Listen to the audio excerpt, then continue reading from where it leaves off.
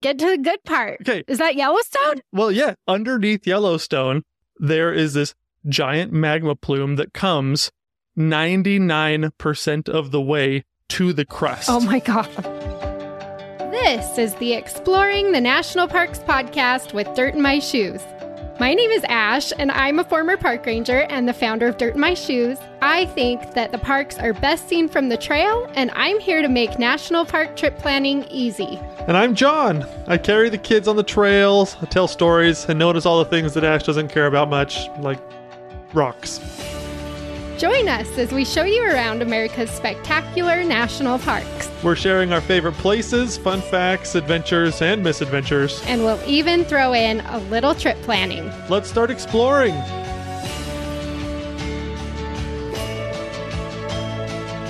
Okay, we are talking all about Yellowstone today. Yes. Which, if you haven't noticed, is John's favorite national park. Oh my gosh. I don't think I've ever had as much to say. I've never been this bursting with excitement before about any national park. I'm so excited. So today we're doing the Yellowstone Fun Facts. And so John is going to take the lead on this one, and he is going to share his favorite fun facts about Yellowstone, which I'm guessing there were probably many. I don't know how you pared it down. I figured it out, but we're going to take a journey together, everybody, because it's going to take us so many different ways of being nerdy. I just can't wait. Oh, Yellowstone, oldest and best. Oldest and best. I have a t-shirt, and there's a reason why that t-shirt exists. It says Yellowstone 1872 oldest and best national park, and it's because it's the truth. I'm so excited about this. Okay, so Yellowstone, what is it? Why is it here? What's going on with it? You know, there's so many questions. So the first fun fact that we're going to tackle, let's just get the elephant out of the room or acknowledge it or whatever. Yellowstone supervolcano. Okay, let's do it. I'm so ready. Oh my gosh, I feel like every couple of months I have a news story pop up on my suggested feed or something like Yellowstone supervolcano going to explode. You know, everyone in Western North America is going to die, kind of a thing. And, so it's I don't know, it's kind of got a bunch of mythology of its own almost kind of in our modern world now that we know what's going on a little bit beneath Yellowstone. Yeah, I feel like people are obsessed with that on if they want to get your click. Mm-hmm. Every other article is about how the super volcano is going to blow sometime exactly. and decimate all of us over here. Exactly. But even on real estate websites, everyone's like, don't buy land in this area. You never know when it might blow. Yeah. Let's talk about the super volcano. I'm excited to learn more. Okay. We're going to get a little bit geology nerdy for a second. But I'll try to keep it light. The Earth is a ball, a big round ball. And it is 1,800 miles to the center of the Earth, okay? As we know it, if everybody paid attention in 7th grade, they learned, okay, so it's a big ball. As you go deeper and deeper and deeper, you go through the crust, and then you go through the outer mantle, and then the inner mantle, and then in the center of the Earth, there's this giant molten core, that is just hot and superheated, and, it's made of some type of metal or rock or whatever. We don't know exactly what it is. And this is, of course, unless you subscribe to the modern King Kong version of how things go on in the center of the Earth, hollow Earth theory, We do not subscribe to that because we believe in the 7th grade version of what's happening under the surface of the Earth. So imagine for yourself, 1,800 miles beneath your feet, you've got this giant molten core of hot Earth, down there, and it's just doing whatever it does. Well, would it disconcert you a little bit, Ash, to know that the core doesn't always stay right where it's at? That it wants to come out and say hello? Sure, yeah. I don't know how to get to that. I think it's super cool. Yeah, it's so cool. And so 1,800 miles, boom, center of the Earth. So it gets hot. We're comfortable living where we are because it gets cooler as it goes further out. The Earth's crust is a pretty moderate temperature compared to what goes on in the rest of the universe and even in the center of the Earth. Okay, now this is where Yellowstone gets crazy. So stretching from the core almost all the way out to the crust is what they call a giant magma plume.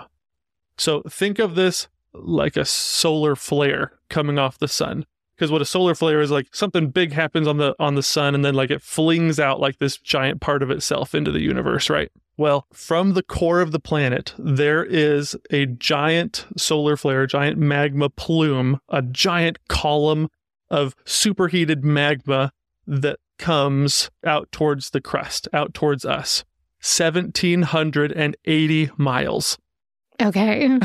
Remember when I told you a minute ago about how far it is? It's 1,800 miles to the center of the Earth. Yeah, get to the good part. Okay. Is that Yellowstone? Well, yes. Yeah, so there's this underneath Yellowstone, there is this giant magma plume that comes 99% of the way to the crust. Oh my God.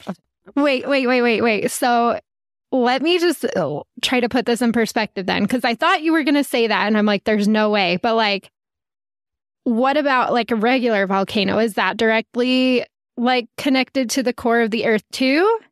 Sometimes.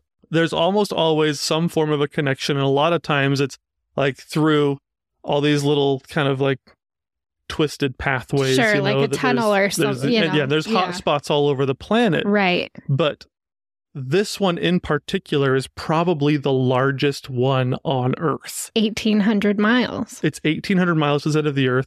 And it's like a straight shot up to Yellowstone? It's like a straight shot. Oh my gosh. Okay, so if you think about this, there is 1% of the Earth's volume separating us from the wrath of the middle of the Earth. Yellowstone. Uh-huh. Oh my gosh. It's going to blow. Yeah, so we're all going to die. Yeah, so 1,780 miles worth of hot magma is just like floating out, pointing straight at us. That's crazy. And so there's 20 miles basically. There's 1%, but it gets better. Okay. That 1% of the Earth that is separating us from that wrath, there was a huge chunk of that magma plume that either broke off or separated itself off from that magma plume. Of course. And now it's within that 1%. And so it's like 20 to 40 miles wide, or 20 to 40 miles wide long, and then like 8 miles deep. Guess how deep that is from the crust? No idea. 5 miles. Oh my God.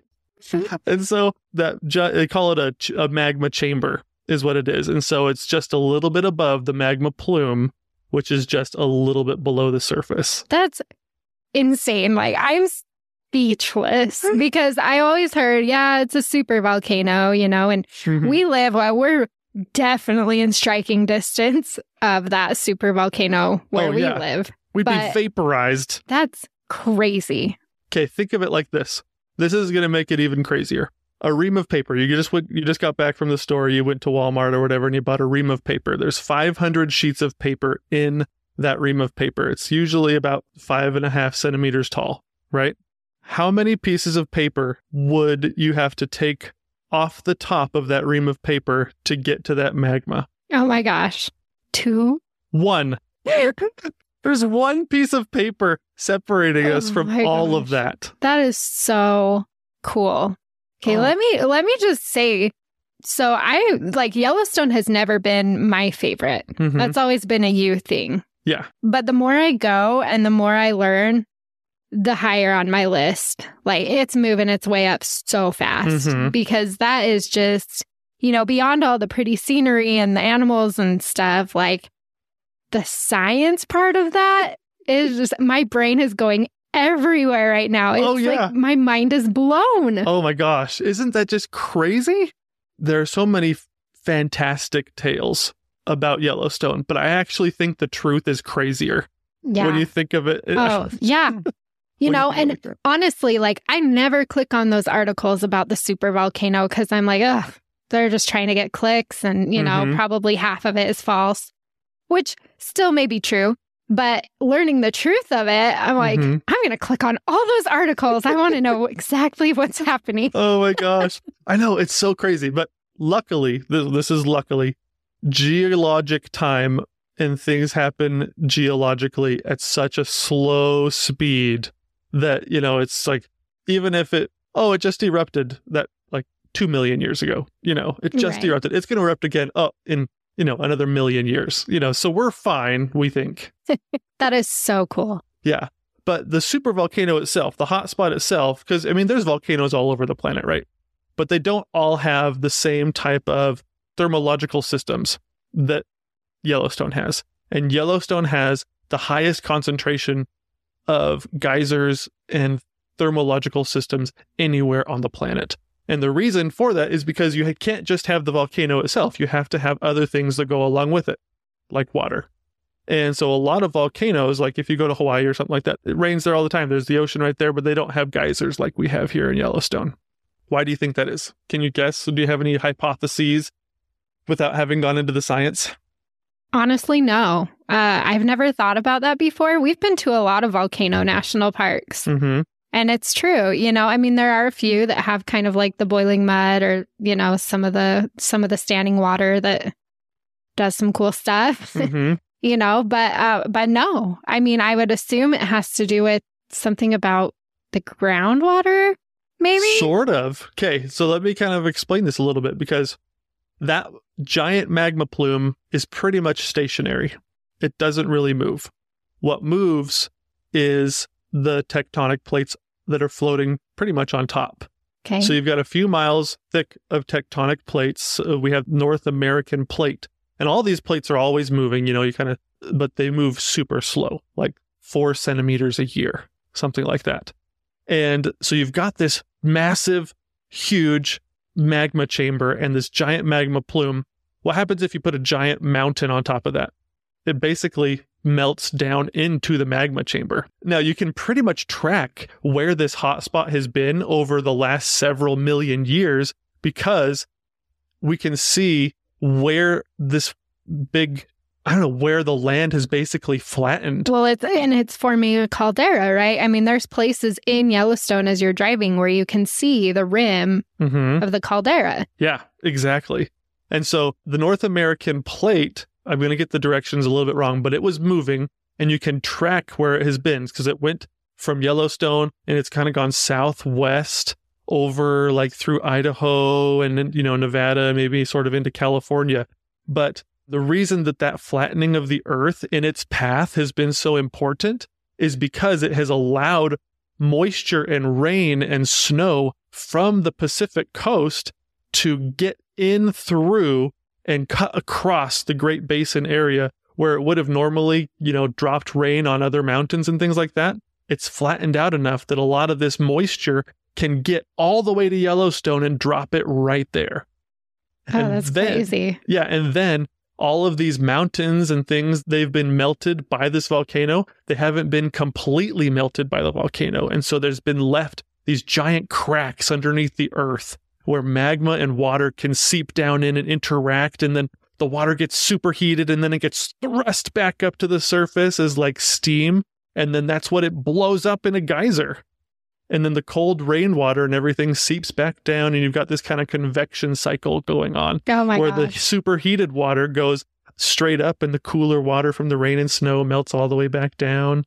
And it's that interaction through those cracks with this water and the magma chamber that creates this awesome cycling effect of water bursting forth on what you see in Yellowstone. Well, that's just crazy, because when you drive through Yellowstone, it's like, oh, there's some steam over there. Oh, there's places we just drive right on by because it's like, meh, But during your description, I'm thinking, oh my gosh, I want to see them all, and you want to go, and it's like, that's coming straight from the magma chamber. Like, that's so cool. This unnamed plume of steam that nobody cares about. Oh, yeah. That's really cool. And then my second thought was, how in the world it makes things like Old Faithful so much more impressive in my mind, thinking of the path that the water has to take. And, going down into this superheated area and then coming back up, but doing so on a schedule.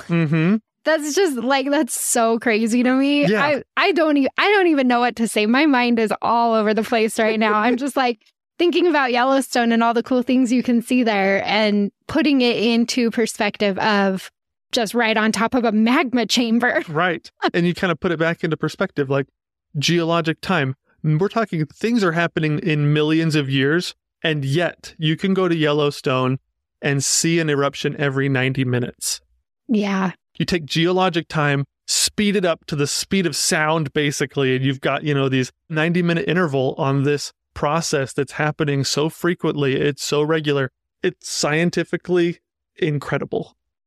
And that's a technical term. Yeah, no, I'm with you on that. That's really cool. Yeah. And so within, you've got hot springs, you've got geysers that just steam, and then there's some that are cold water geysers, and you've got all these different things. Fumaroles, hot pots, boiling mud. Mm-hmm. Yeah. They're all a result of that interaction of water with the volcanic chamber down below.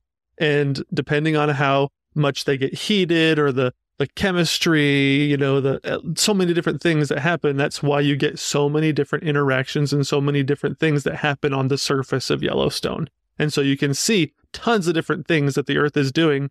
And it's just slight changes in geology underground that causes all these different things. And I don't know, it's just so varied. It's so diverse. It's so fun. And that is fun fact number 1. Mind blown. Thank you for describing it in a way that I actually do understand.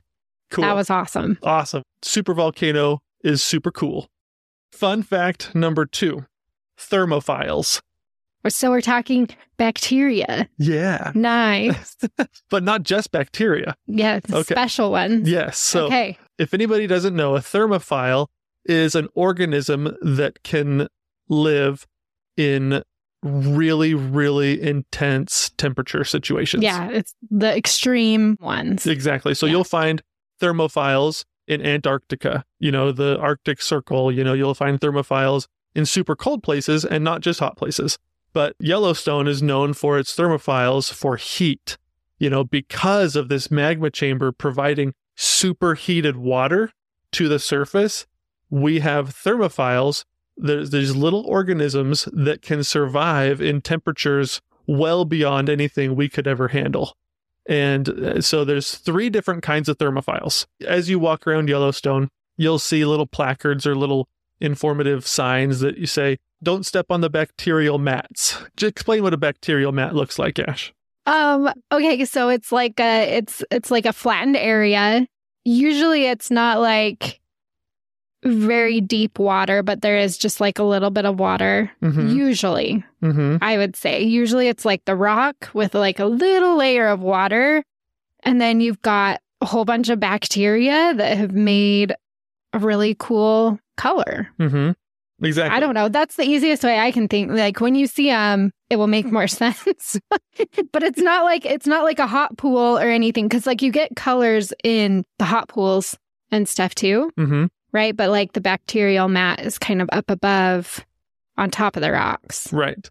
I would almost explain it. It's kind of like the green felt on like a pool table is what it kind of looks like in a lot of ways.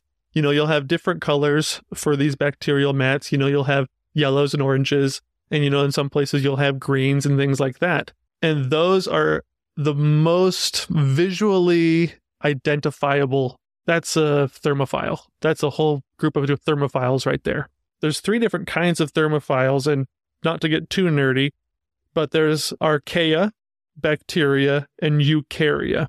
Now, archaea and bacteria, those are single-celled organisms. And so when you see like a bacterial mat, you're literally looking at hundreds of thousands of single-celled organisms just piled on top of each other. And what makes those special is they don't have like inside their cell structure, they don't have a nucleus.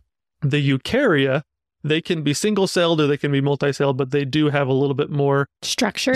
They have a nucleus. They have systems. They have systems inside. Yeah. They're not quite as basic, I guess, as some people would have described them.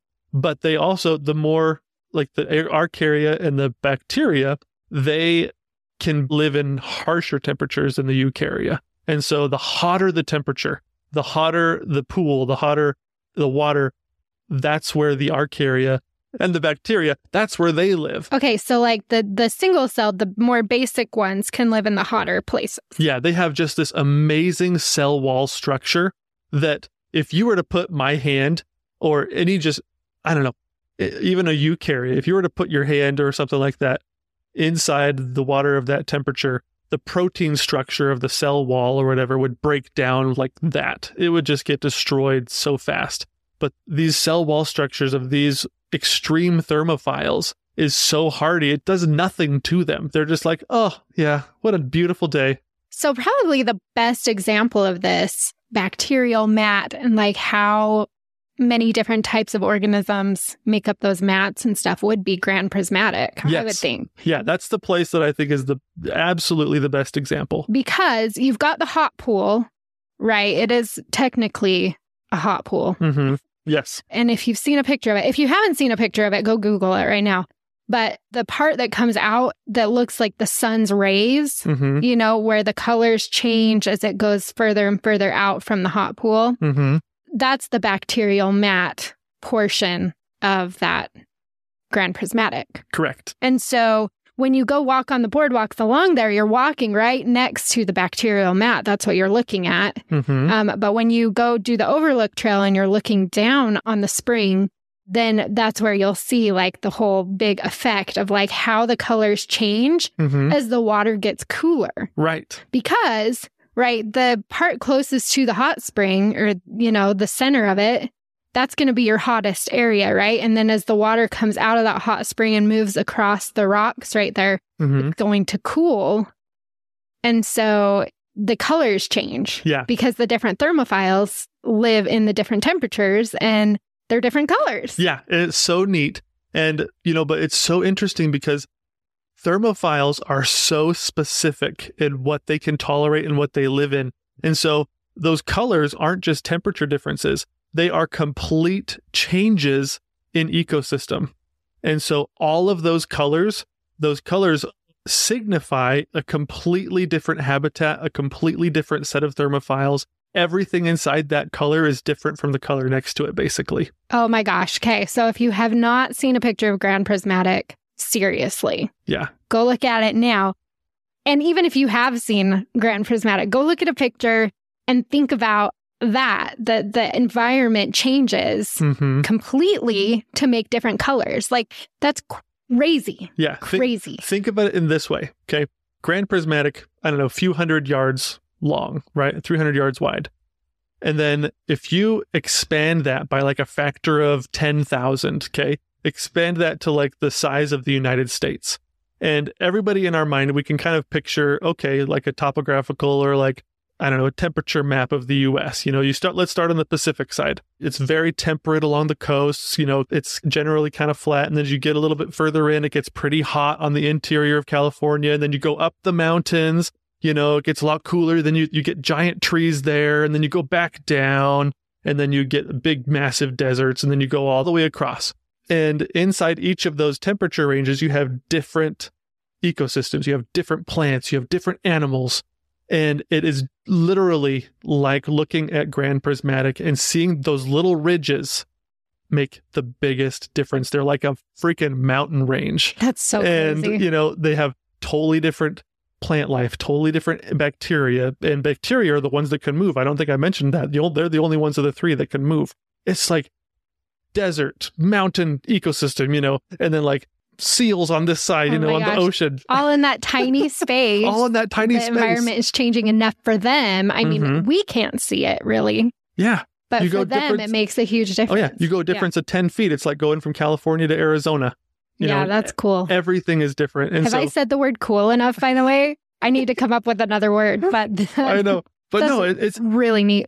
Sometimes you just look at it. If you don't know some of these things, you just walk past and you're like, oh, look at that pretty color orange. But you don't realize you're feet away from thousands of a whole organism. It's like looking at Earth from the moon is like what you're doing. You're only seeing the color, but not seeing the complexity and the beauty of it. And so next time you're at Yellowstone, you know, and you see these different colors, realize the difference between yellow and light yellow and dark yellow is the biggest difference in the world. It's a huge difference. Everything is different between those colors. And so thermophiles are cool. So NASA and a lot of others, you know, top scientific groups and companies and things like that have actually been studying thermophiles because they think, and they have proven over time, to actually have certain characteristics that can help us with different things. Example A, NASA believes that the thermophiles that we can find in Yellowstone are what is going to be the closest to what we'll find on other planets. So they believe that that kind of life is the most likely thing to find out in the universe. That's the first thing that we're going to find. And some scientists back in like the 1960s, they decided, we'll study some of these thermophiles, see what we find. Well, they actually found a thermophile that they kind of used. It's totally changed the way that we live now, because from that one thermophile, it gave us this scientist the opportunity to do something called, I think it's like PCR or something like that, PCH. But what it does is it through that thermophile, we developed the ability to amplify DNA. When we go to a new national park, don't we often wish we had one of our own itineraries? We do all the time. I'm like, I wish someone would have written this. It's so frustrating. I wish we had a Dirt in My Shoes itinerary, because I want to know all the best ways to visit that place. I want to see all the best things and skip the overrated stuff. And I don't want to get stuck in traffic or miss out on something cool. There have been some duds in there, that's for sure. I'm offering you a magical trip to Yellowstone, Glacier, Yosemite, the Grand Canyon, the Great Smoky Mountains, and many more. Head over to dirtinmyshoes.com to get your Dirt in My Shoes itinerary today and make your magical trip happen now. Which means that whole TV show, Crime Scene Investigation, everything they do there is by amplifying DNA from a thermophile. Cancer research, thermophile, genetics, finding diseases and things like that, genetic diseases and contagious diseases. The way that we find a lot of these things is by amplifying the DNA, and that all came from the thermophiles. And so the scientists, as they're looking deeper and deeper and deeper into this stuff, they think maybe thermophiles were the first form of life on Earth. And so from those thermophiles, everything else came. So here's my claim. It could probably be disproven pretty easily, but I don't think anybody should try to disprove it, okay? Oh no, I'm nervous. Okay. Here's the claim. If the spark of life began in a thermophile and Yellowstone has more geothermal systems than the rest of Earth combined, and therefore more thermophiles, it is my contention that life began in Yellowstone, i.e., Yellowstone is the Garden of Eden. And not only is it the oldest and best national park in the modern world, but in the ancient world as well. And I propose that we add a footnote in every King James Bible that Oh my gosh. that a footnote everywhere in the King James Bible or whatever Bible you read, that wherever it mentions the Garden of Eden, to have a footnote at the bottom of the page that says, also see Yellowstone. Oh my gosh, lightning strike. That's cool. Yeah. That's cool. I mean, I could see your conclusion. I think you're a little biased. Yes, maybe. But like I said, could probably be disproven, but no one should try. Yeah. No, that's super cool. And when you're talking about how they use the thermophiles and stuff, I think also, that's something that I love. The more I learn about national parks and stuff, a lot of parks, it's not just for the scenery. Mm-hmm. And, there are so many other reasons. I remember, kind of as a tangent, but when we were at Carlsbad Caverns, they had discovered a cave that had never been opened before. And there were, I'm assuming, thermophiles or something along those lines, some type of bacteria that was in there that they were using for cancer research and stuff like that, because it is like a very pure form of life. And they didn't even know that's what they were protecting because it was found after the park was founded and stuff like that. And so I just think it's super cool. Some of these national parks, you have all the things that make them famous. But then if you can dig in a little bit deeper, you can see there's actually so many other reasons to designate that area as a national park or to try to save it and protect it and preserve it. So many layers of reasons for this kind of stuff. It's incredible. It blows my mind. It is my contention that life began in Yellowstone. I will not dispute that, nor do I know if I agree. Lightning strike. Boom. So, fun fact number 3. There are not only thermophiles, but there are other forms of life in Yellowstone that only live and grow in Yellowstone. Yes, I'm so excited about this. Okay. I'm all over this. Right. I love hearing about stuff like this. Okay. So in my journey to discovering life in Yellowstone, I found that I now have a new favorite plant in Yellowstone that I will look for every single time I go. And it is called the yellow sulfur flower wild buckwheat variety. Okay. Okay. Have I seen this flower? Okay. I think you have. We just haven't necessarily noticed it. But you have noticed buckwheat before. And do you remember where we found buckwheat before and we were super impressed by it? No, I don't remember what kind of plants things are. I don't remember names. So no, Okay. I don't have any clue what buckwheat is. All right. See if this jogs your memory a little bit. Okay. Okay. So when we were living in the trailer and we were traveling around a little bit, we stopped at Craters of the Moon and we explored through Craters of the Moon. Now, if you've never visited Craters of the Moon before, you have seen what it looks like. All you have to imagine is, okay, here's your first Lord of the Rings reference for the day. Imagine in the third book or the third movie, when Frodo and Sam, they come down out of the mountains and they're trying to get to Mount Doom, right? And they're crossing the plains of Gorgoroth. You know, they're going down into the valley of Mordor, you know, and they're crossing all the lava flows, right? You with me? Right, I'm with you. Okay, I can picture it. Yep.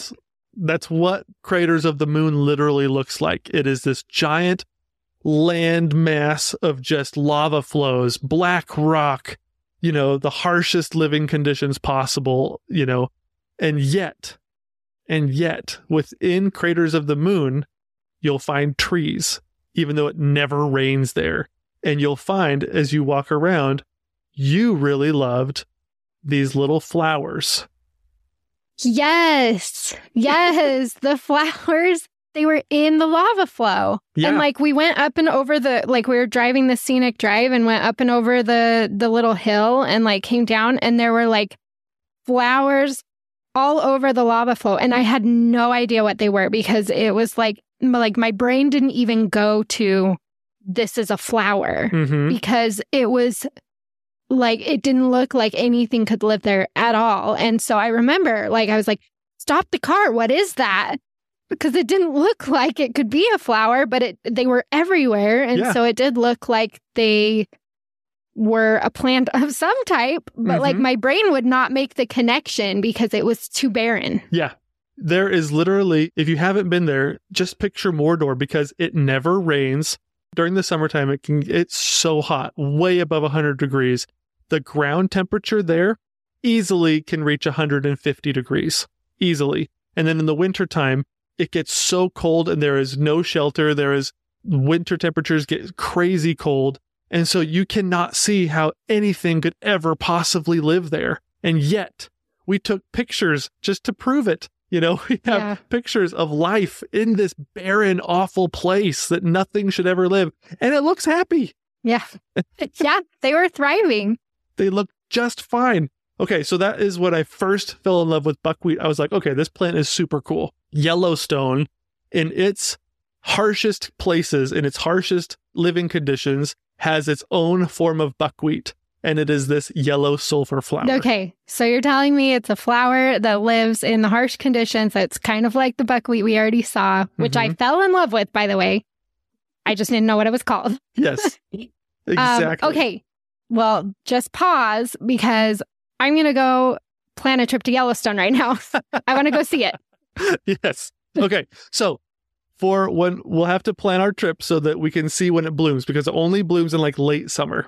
Oh, okay. And so, I probably haven't seen it then. Yeah, we don't normally go to Yellowstone late summer, but that's when it blooms. And it's this beautiful little yellow flower. It looks like a dandelion, you know, with the little cotton seeds up on top, the poofy cotton seeds. But instead of being kind of white and poofy, imagine just like yellow dreadlocks is kind of what it looks like. Interesting. They're just these beautiful little yellow flowers, kind of a grayish green leaf and stem, but they will only grow in the lower, mid, and upper geyser basins in Yellowstone. And so if you're looking at a map of Yellowstone and you're wondering where is that is pretty much from Madison down to Old Faithful. That 16-mile stretch of earth is the only place where these flowers grow. And it's not even all over the place. They will only grow like right next to these hot pots, hot pools, and geysers, just outside the water, basically, where there's just a teeny bit of soil and has to be like barren, I don't know, thermoground kind of a thing. And so that's just crazy that it's only in those places that you'll find this plant. My brain is turning because, like you said, 16 miles, it's not that big. Probably, if it were to go up to Madison, I doubt you'd find many near Madison because that's where it's a lot more heavily treed. Yeah. And, but like you get to like the Fountain Paint Pot and the Lakeshore Drive and that area and then down to Old Faithful. What I keep thinking is like, it's so crazy that that's the only place that grows. I mean, because if you go north of Madison, you get up to Norris. I mean, that's the hottest part of the park. So you would think if they loved that type of environment that they would love Norris. Yeah. And then if you keep going around from Old Faithful, then you get down to like the West Thumb and stuff, which again is another area of hot pools and geysers and things like that.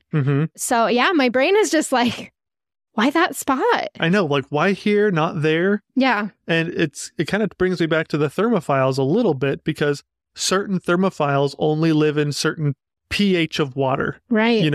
Or the ground has to be this kind of like iron rich versus, I don't know, like another type of mineral rich kind of a thing. And so if I was to go up there and like, if the flower could talk to me, I'd be like, how about I just move you right over here? This looks like a nicer spot, but it'd be like, I want to be right here. It wants the harshest condition. That's where it wants to live.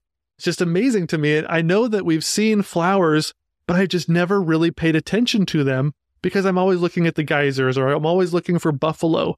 But it's incredible to me that even a flower can be incredible in Yellowstone because it is the only place on God's green earth where you can find that flower. It is specific to that spot. You can't take it home. It's not going to grow there. It needs this crazy landscape, Oh, that is so cool. And also, I was thinking as you were saying that, that's part of the reason probably not to try to take things home with you or to just leave things as they are as well, because you never know. I mean, like you said, we don't really notice the flowers when we're in Yellowstone because we're looking at geysers, which are incredible, but just realizing how much of an impact you could have visiting these national parks and just like not leaving things better than you found it. Yeah, exactly. Because don't pick those flowers. They don't grow anywhere else, Think about how much work it is for them to stay alive there. Anyway, that is so cool to me. I love learning stuff like that, but like my mind is blown that they only live in that 16-mile stretch. I know, right? And it's like, so we go there for the buffalo, we go there for the geysers. Those are actually more widespread. The earth is like 25,000 miles wide, if you went all the way around it. If you just walked in a direction, you'd have a better chance of seeing another geyser or a buffalo than seeing that flower ever again, And so it's like, we should go there for the flowers too. Oh, I am going there for the flowers. My brain is like, okay, end of August, I'm there. And you will not see me looking at geysers. You will see me on my hands and knees looking for flowers. Exactly. I just want to smell it. I just want to see what it's, hopefully it doesn't smell like sulfur like its name it probably says. So. Does. Oh my gosh. I don't know. I just think those plants are so cool. And so, but there are more than just those types of plants. There's a few other plants that only grow in Yellowstone, but I just wanted to point this specific one out because as you're driving around Yellowstone, as you're there for your next trip, notice it's not just the big things that are miraculous. It's the little things too. It's the little bacterial mats, it's the little flower that you see on the side of the road. It's like all of this stuff is a miracle. It's all amazing. It's so cool. As I'm like talking about this, I'm thinking to myself, like, I need to make one of those cheesy HR posters, that people hang up in their office break rooms. I want a picture of Frodo. It's right after Sam has been carrying him up Mount Doom, right? And Sam's like, I can't carry it, but I can carry you, and he puts Frodo on his shoulders and they hike up the mountain, So I'm just setting the stage here. And then all of a sudden Gollum jumps behind a rock and like smacks Sam with a rock in the back of the head and he drops Frodo on the ground. Right at that moment, I want to capture a picture of like Frodo's head hitting the ground but he opens his eyes and he sees a yellow sulfur flower, and on the bottom of the poster it says optimism. The best HR poster of all time. I would love to see something like that up in the workplace. Oh my gosh. Coming to a store near you. Oh my gosh. So, no, oh my gosh. I think those flowers are so cool. Life is, like it says in Jurassic Park, life will find a way, right? Yeah, that's really cool. Okay. So we've talked about flowers enough. Let's get to something that moves a little bit more. Fun fact number 4. Yellowstone is the true American safari. Fact. Yeah, for sure. For sure. Oh my gosh. So Yellowstone is probably the most wild, untamed place in America. And it is so fun to go there because not only do you see wild geological formations spraying out of the earth, but you can see things that you won't be able to see anywhere else in ways you won't be able to see them anywhere else. I know, it just blows me away.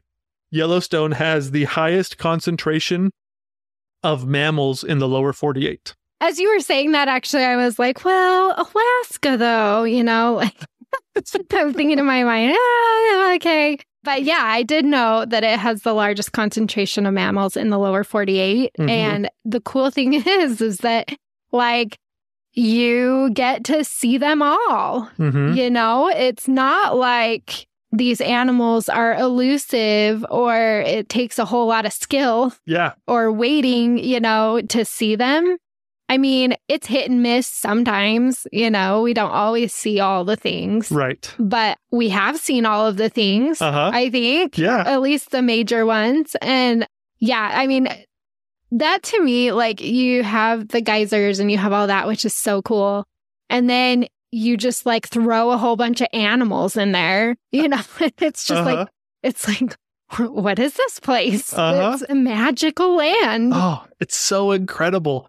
I just love driving around because you never know what you're going to see and when you're going to see it. You just have to keep your eyes open the whole time. So keep your kids, if you're listening to this and you're in Yellowstone, look out your window. Look out your window. It's mandatory. Yeah. I mean, with our kids too, I think when we get to Yellowstone, we're always like, okay, put everything away and start looking out the window. And they're like, Mom, it's like, you gotta try to help us find something, and we did. As this last trip we just went to Yellowstone a couple months ago.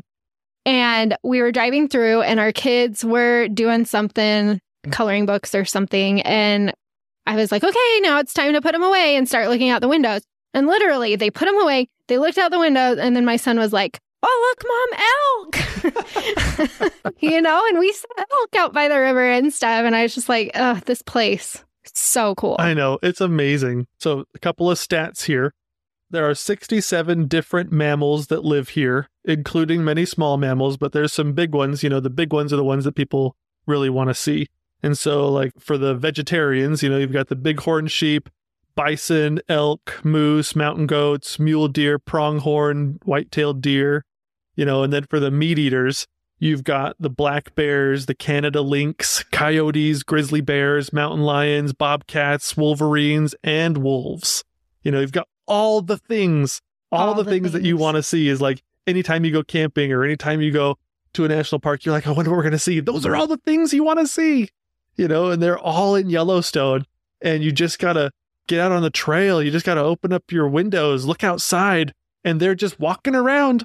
Not necessarily, just walking around, but, you'll find them. We had a surprising hard time finding buffalo this last trip. We'd see one, and our rule in Yellowstone is you don't stop for one. Yes. Because if you stopped for one, you would never get anywhere. Right.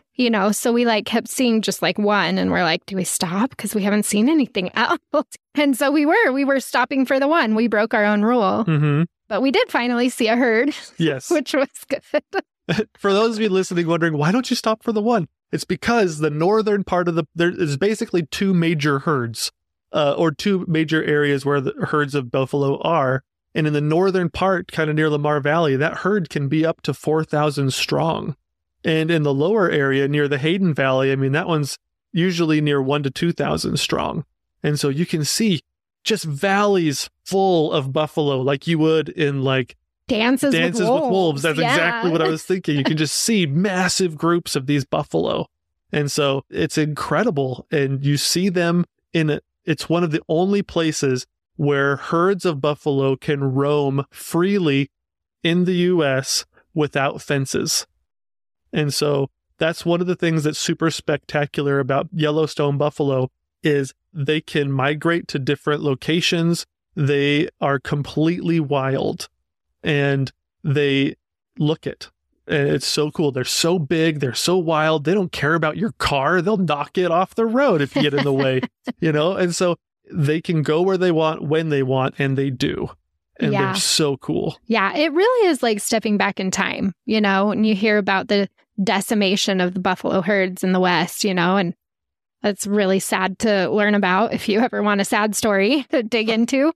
But I think that's what makes Yellowstone so special to both of us. Mm-hmm. I think because of those herds of bison that are out there just doing their thing, and you could sit and watch them all day. I mean, we've watched them for a very, very long time when we find a good herd. We watched a really cool herd in the Hayden Valley, kind of over by Mud Volcano, if you're looking at a map, crossing the river there. And it's so cool. It's so iconically like the West. Yes. Oh, I absolutely agree that the buffalo not only is the symbol of the American West, is the symbol to me. Some people think it's like the wild horses, but for me, it's absolutely the buffalo. And some people will be like, it's a bison. We don't call them bison. Sometimes we do. Well, I interchange. John always says buffalo. I never do because I love the name buffalo.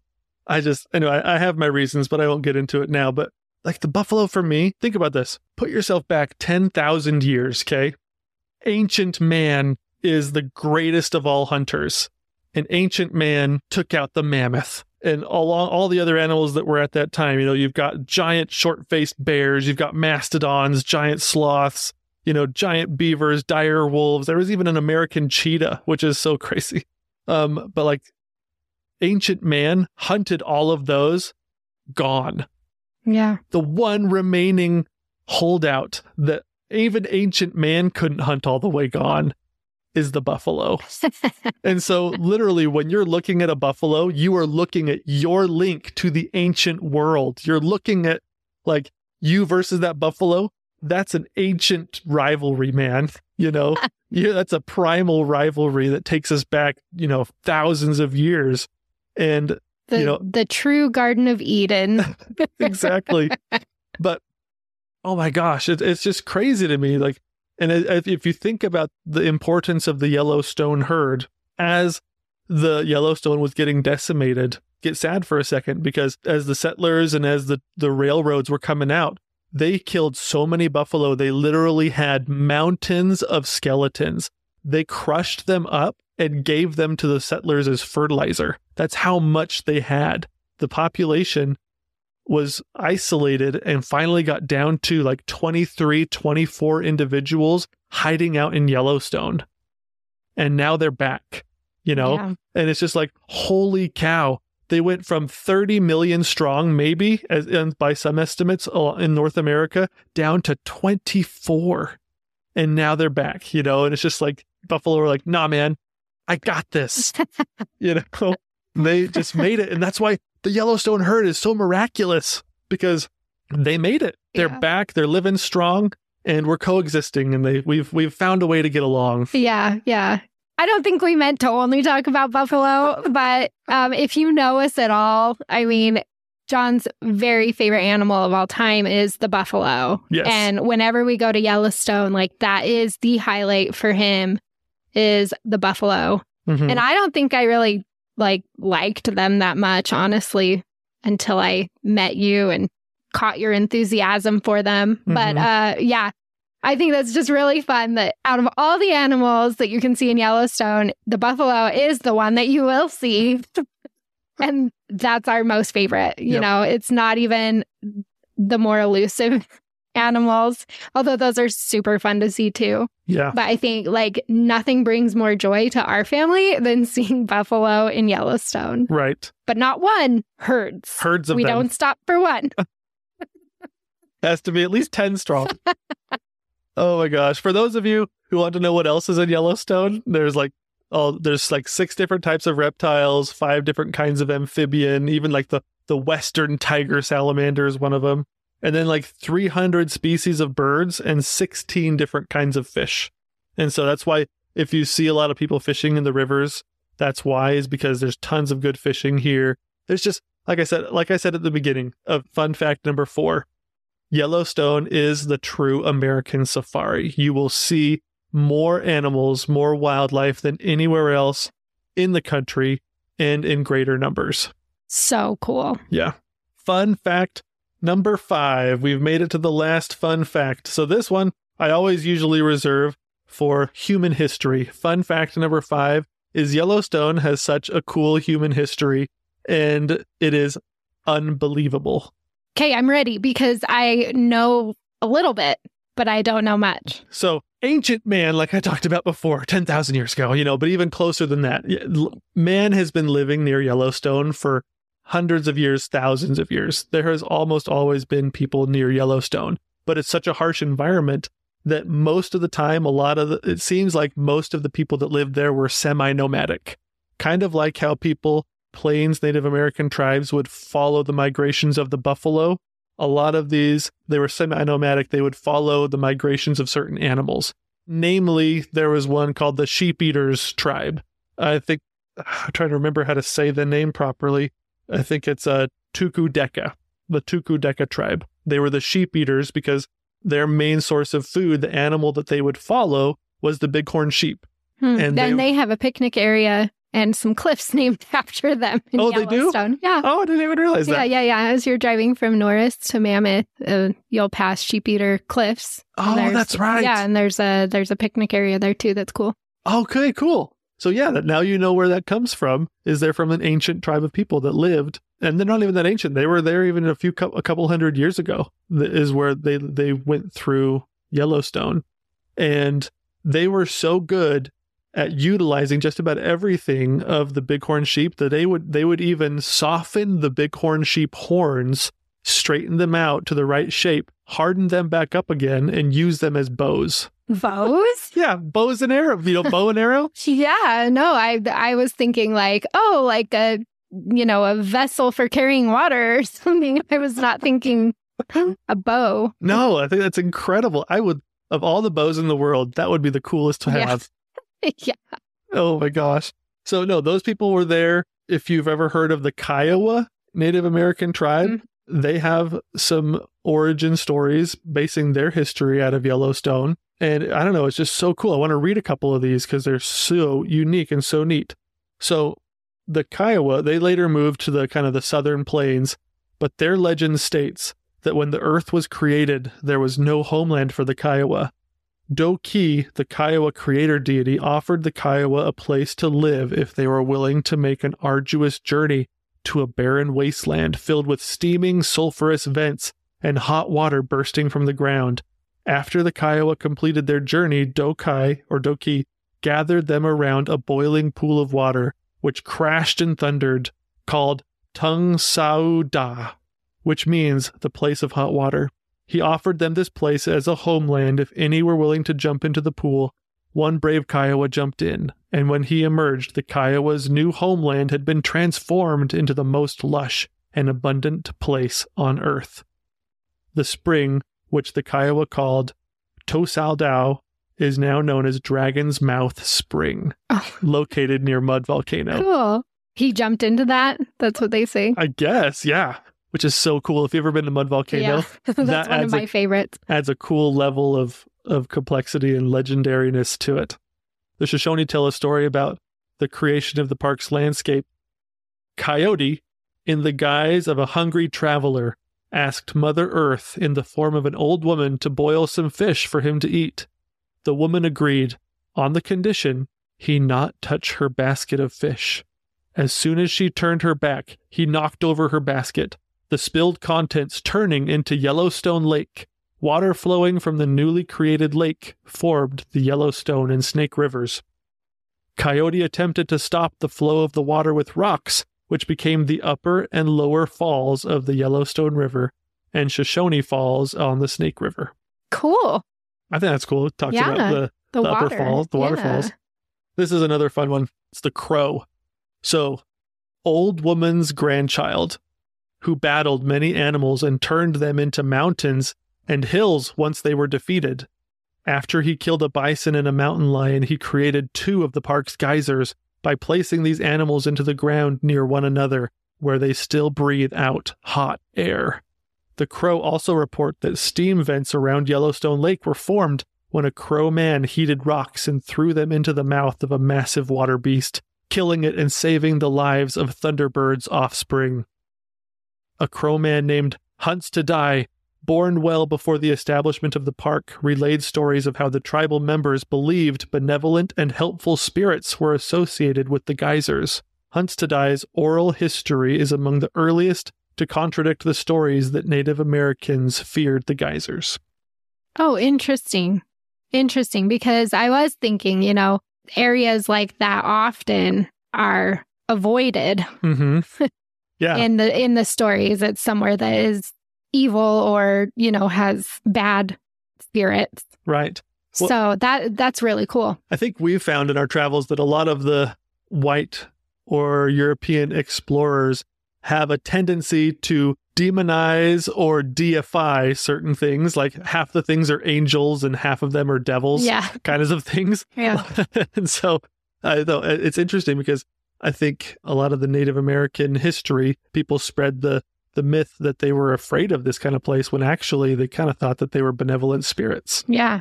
Which is interesting. Yeah. Well, kind of a starting place, as you so eloquently stated earlier about the Garden of Eden. Yes. But, that type of mentality where, you can see all the life that comes out of Yellowstone. Mm-hmm. Absolutely. Totally makes sense that it's the Garden of Eden. Now, after the Native Americans, it was so cool. So, like I said, I titled number 5, Yellowstone is Unbelievable. And I did that on purpose because, the Native American tribes, they have these really cool legendary tales. And as Europeans explored it, that kind of tradition continued. And Lewis and Clark on their expedition in 1805 to 1807, I think was when it was, they came within 50 miles of Yellowstone, but they bypassed it. They didn't actually go in, but they had heard tales about Yellowstone from some of the Native Americans. And after that, there were some wars, and some of the trappers ended up that were out here got pulled back east, for some of the War of 1812 and stuff like that. And so when the trappers came back out, John Coulter was one of the early explorers of the area. Jim Bridger was one of my favorite explorers that explored the area. And what was so funny about these mountain men is that when they would sit around campfires, they would tell tales of their explorations and they would describe things that they had seen. But in Yellowstone, you don't even necessarily need to exaggerate it because it's so otherworldly already. But Jim Bridger especially would spin these tall tales that people would just be like, not a chance. He's totally just telling these fibs. But for reals, he was telling stories. He would describe Yellowstone, and people back east, nobody believed what these mountain men were talking about because they kept mixing in these tall tales with what actually was going on. It wasn't until, imagine that, John Coulter explored the area 1807, 1810, that kind of time frame. It wasn't until the 1870s, after the Civil War, when the U.S. government sent out 3 different expeditions. And finally, on the 3rd expedition, they sent out a sketch artist, a photographer, and a painter, whom the painter, Thomas Moran. Yeah. It wasn't until they came back with pictures and illustrations and paintings of Yellowstone that people believed what was actually out here. It was crazy because Jim Bridger and a lot of these mountain men had spun so many wild tales about what actually was going on and mixed in so many crazy things. Nobody believed it. And let that be a lesson to you kids about the boy who cried wolf. Oh my gosh. Well, that's so funny. Oh yeah. Because I mean, really, how do you describe Yellowstone? Oh man. If you've never seen it before, like in a day and age where, you know, social media wasn't a thing and the internet wasn't a thing, which wasn't that long ago. Mm-hmm. But like, you know, you go back further, even print magazines or anything like that, you know, in the 1900s. And even still, I mean, you wouldn't even be able to get any type of grasp, I think, on what Yellowstone actually is. Right. Without seeing it for yourself. So. Oh, yeah. Well, it's so crazy. When if you think, like, now that we know that it exists, it's not so unbelievable to us, you know, but before that, geysers, I mean, Yellowstone has the highest concentration of geysers. It has the highest concentration of mammals in the lower 48, has the highest thermophile, you know, all these different things. And until you know that place exists, those things are rare. Yeah. And so, like, people are describing hell, basically. Yeah. Boiling water bursting forth out of the earth. Sky. You know? The smell of sulfur and dragon's breath coming out of the earth. You know, the whole earth smells like hell is burning underneath you. And so a couple of Jim Bridger's tales, so like the fishing in Yellowstone Lake, he said that he would fish in Yellowstone Lake, but the top layer of the water was boiling hot, you know, because of the hot springs. And so after he caught a fish, he would reel it in nice and slow so that as he pulled it out of the water, it was cooked and ready to go by the time he ate it. You know, there was another one where this one is somewhat true, like in the northwest corner of Yellowstone, there was quite a few petrified trees. Yeah. And so, but he told a story about how when he was exploring the petrified forest, not only were there petrified trees, but petrified grass. So his horse couldn't eat. And there were petrified birds singing petrified songs, you know?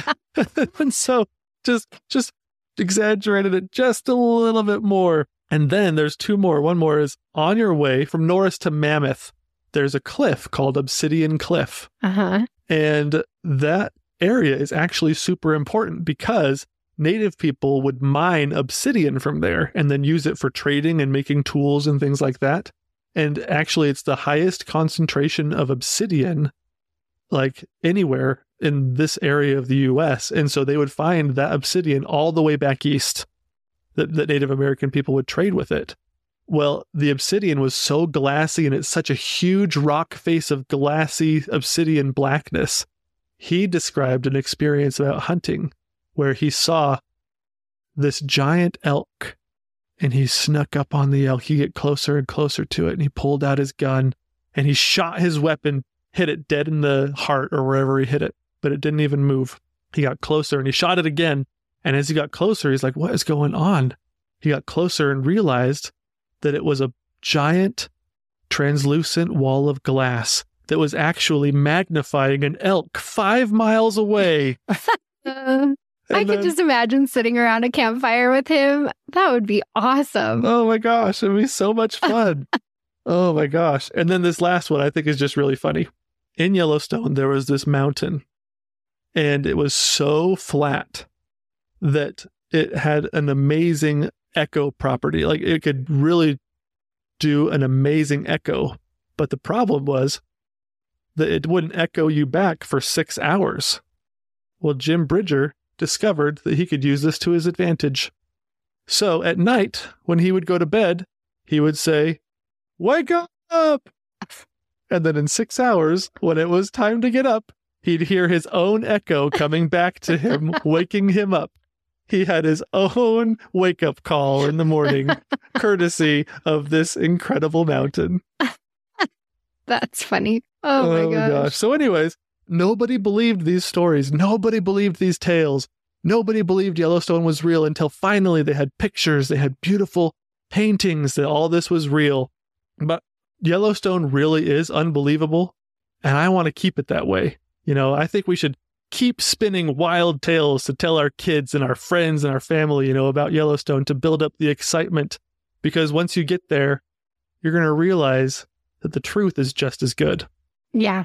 it is just as cool as any of the wild tales we could spin. You know, as we started out with fun fact number 1, realizing, you know, about the center of the earth coming up to visit us up here. You know, it's just the truth is as cool as any tall tale Jim Bridger ever told. And that is your fun facts episode for Yellowstone. So cool. My mind was blown several times. So that is awesome. And hopefully everybody gets to experience this on their own. Yes, absolutely. Take a chance next time you're here. Notice even the small things when you get here, because everything about Yellowstone is so neat. It's all miraculous. It's all amazing. It's a very special place. And I hope that you guys enjoy. Talk to you later. Thanks for exploring the national parks with us. Please share, like, and subscribe. And if you need any help planning your own trip, click on over to dirtandmyshoes.com. See you next week. Same time, same place. And don't forget to get some dirt in your shoes.